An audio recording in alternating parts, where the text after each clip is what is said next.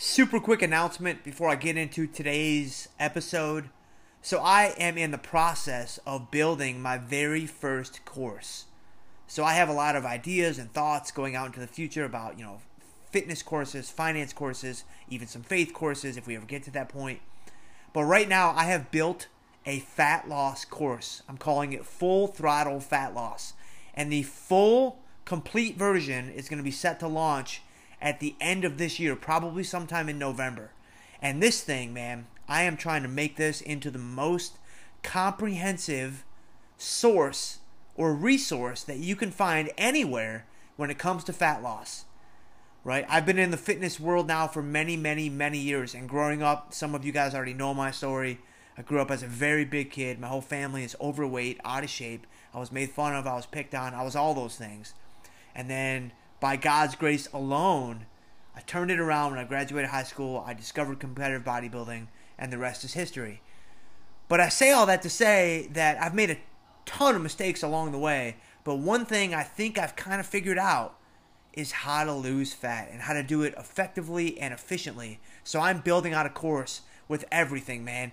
PDFs, checklists, Google tracking sheets that have formulas built in to keep you on track, videos explaining the content, videos demonstrating the exercises, private Facebook groups where all of the people in the program can communicate with one another and encourage one another and motivate one another. You guys can ask each other questions. You can ask me questions. All that stuff. When the full version launches later this year, it is not going to be cheap because I think that this thing is going to provide a ton of value.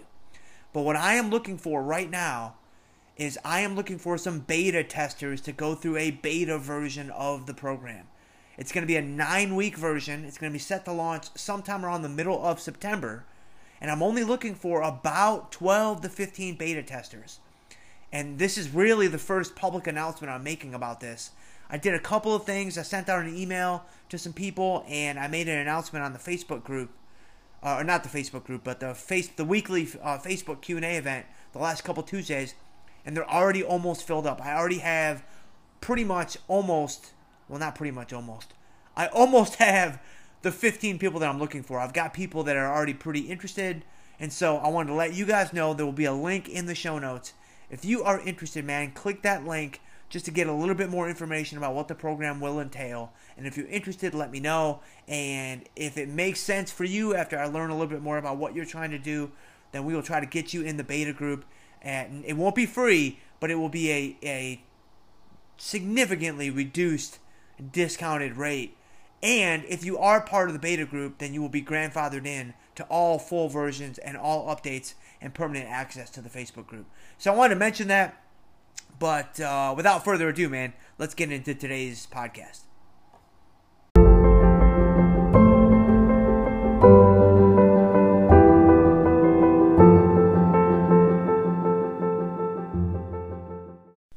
Jim Schultz here for the F-Cubed podcast. Man, it's a Wednesday, and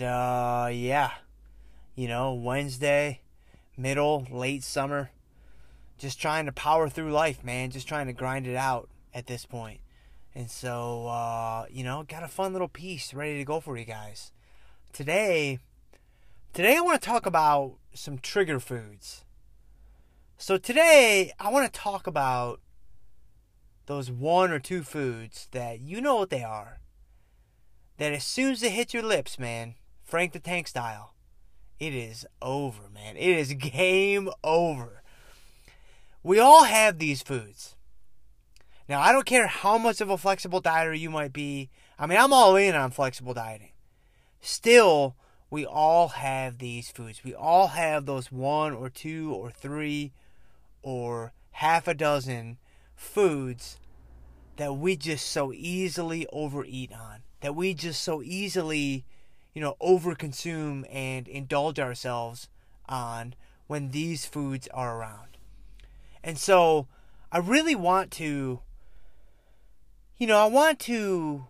encourage you guys and lift you guys up and, all that kind of stuff. But I just want to say, let's kind of layer on a little bit of common sense, right? So take the flexible dieting framework, which, if you guys have been following me for any length of time, you know that this is what, this is what I'm all about. I am all about finding foods that you enjoy, figuring out the right balance of those foods, like within your macro targets and what have you, and then enjoying the process, right? I mean, dieting is hard enough. Losing fat is hard enough. Gaining muscle is hard enough. The whole process of becoming more physically fit is very, very challenging. So I think, and the science really backs this up, why not choose foods that you enjoy to help you get to that end goal, right? There's no real added benefit to eating bland chicken and unsalted broccoli every meal from now until the end of time. There's really no added benefit to that at all. And I say this coming from a point of, in my college days, as I shared, I think it may have been one of my YouTube videos. It was in the Road to the Pros series, which I've just realized in saying this, I am long overdue for a Road to the Pros update video.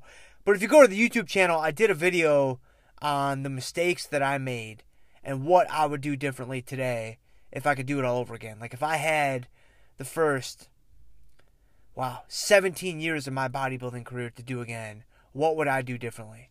Well, one of the things I would do differently is not fall into the trap of thinking that if it tastes bad, then it's going to be good for me. If it doesn't taste bad, then it's going to be bad for me. If it tastes good, I need to avoid it. And that largely there is some truth to that. But if you take it to the extreme and you don't really, layer on any shades of gray, then you find yourself in a difficult spot. But all that to say, so I'm the biggest flexible dieter that you will meet. But still, I am aware that there are certain foods that are just not a great idea for me to have if I want to stay on track. Like for me, the two that pop into my mind right away are brownies and chocolate chip cookies.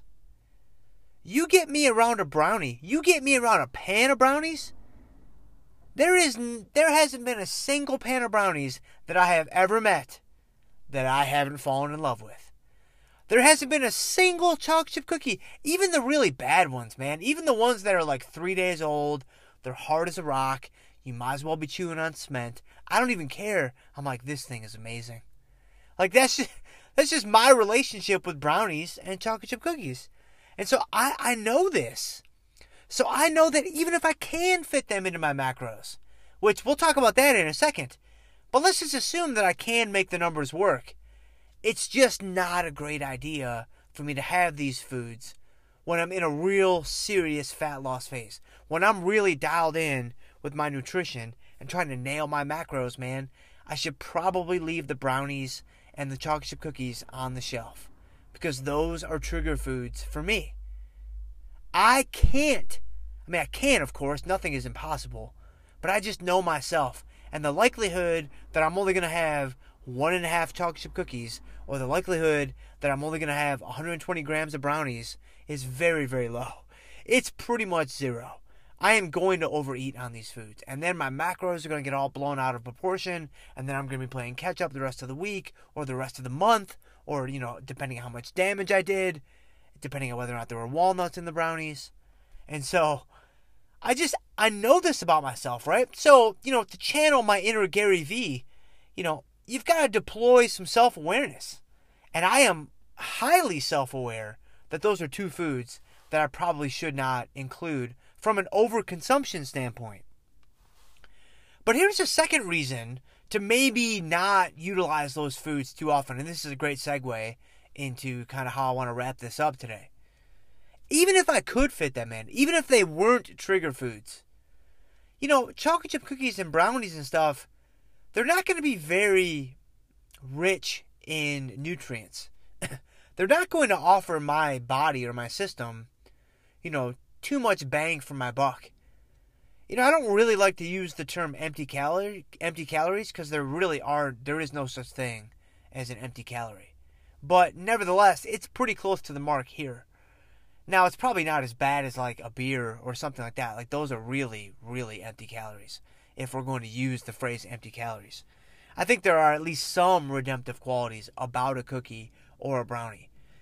But it's not going to be nearly as nutritious as, your more classic options like oatmeal, like sweet potatoes, like white potatoes, like bread even, like cereal even, right? So even foods that you would normally classify as being a little bit more taboo are still going to probably be better options than brownies or cookies. Now, of course, I chose 2 sweets as my examples. You don't have to choose sweets as your example, right? Like your trigger food might be peanut butter, which is not, it's obviously very sweet, but it doesn't have the same label as a cookie or a brownie.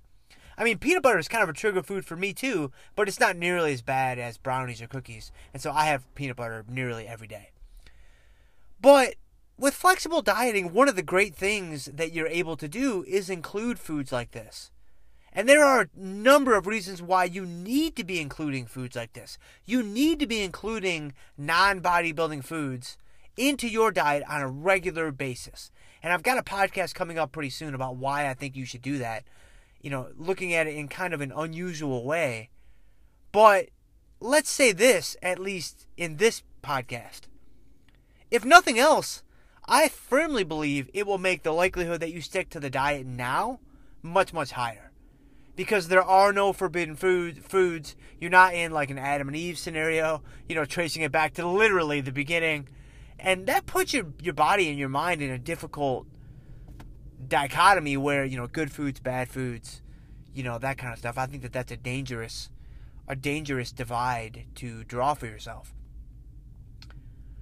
But find foods that aren't necessarily trigger foods. So, again, just using, you probably, listening to me for the last 5-6 minutes, you probably know, you're like, all right, my trigger foods are fill in the blank, right? Well, I would also spend some time to think about some foods that you enjoy that aren't necessarily trigger foods. So, like, for me, for example, the one that pops into my mind is ice cream. So, believe it or not, like, I'm not infatuated with ice cream. Now, Autumn, my wife, she loves ice cream. Like, loves ice cream. I enjoy it. Like, I really enjoy it. Like, it's really good, of course. Especially you get that caramel, I think it's a caramel cashew cluster made by So Delicious. I think it's caramel cluster and it's with cashew milk. It is unbelievable. So that stuff is crazy. But generally speaking, I don't typically overindulge on ice cream. It's not a food that I will easily overconsume. So even though it is a sweet and even though it is delicious, for me, for whatever reason, I just don't quickly find myself, in a state of in a state of just total gluttony when it comes to ice cream. And so when I want to go off the beaten path, I'll choose foods like ice cream because it will allow me to let my mind and my body relax a little bit. I can have a food I wouldn't normally otherwise have, and I can stay on track. Like another food for me would be like cheesecake. That's another food for me in the same bucket as ice cream. Like, I like cheesecake. I really like cheesecake. But I don't feel the pull of cheesecake like I do with brownies or cookies. And so, sit down, think about what your trigger foods are. Think about what some non-bodybuilding foods are that aren't trigger foods for you, that you can include in your diet on a regular basis. And I really think that this could help you guys out there. I think I'll wrap it up with this. I used to think when I started flexible dieting that, kind of like how clean eaters wear the fact that they only eat chicken and broccoli as kind of a badge of honor. I used to wear as a badge of honor the fact that, I can't have brownies. Hey man, I'm a flexible dieter, so I'm going to have brownies. I'll show you. Like, I will prove to you that I can make this work. Well, for Joe or Paul or Mary, brownies may not have the same pull on them as they do on me. So they can have those foods. Those are sweet treats that are not really trigger foods for them. But for me, it's a trigger food. And so I've just spent too many times overindulging on these types of foods before I finally said, all right, enough is enough. Save the brownies for the off season. Save the brownies for the post-show contest meal. Save those for special occasions and find other answers. So that's it. That's all I got, man. I hope this was helpful for you guys as always, and I will see you guys on Friday.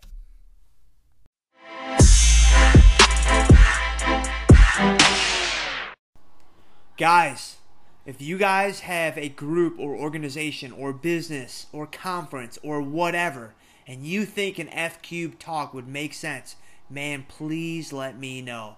I would love to be a part of that conversation. I would love to have an opportunity to come and speak to your people. Fitness, finance, faith, individually, some blend of the three, whatever. Hit me up, social media, at jschultzf3, email jschultzf3 at gmail. Just let me know and let's make it happen.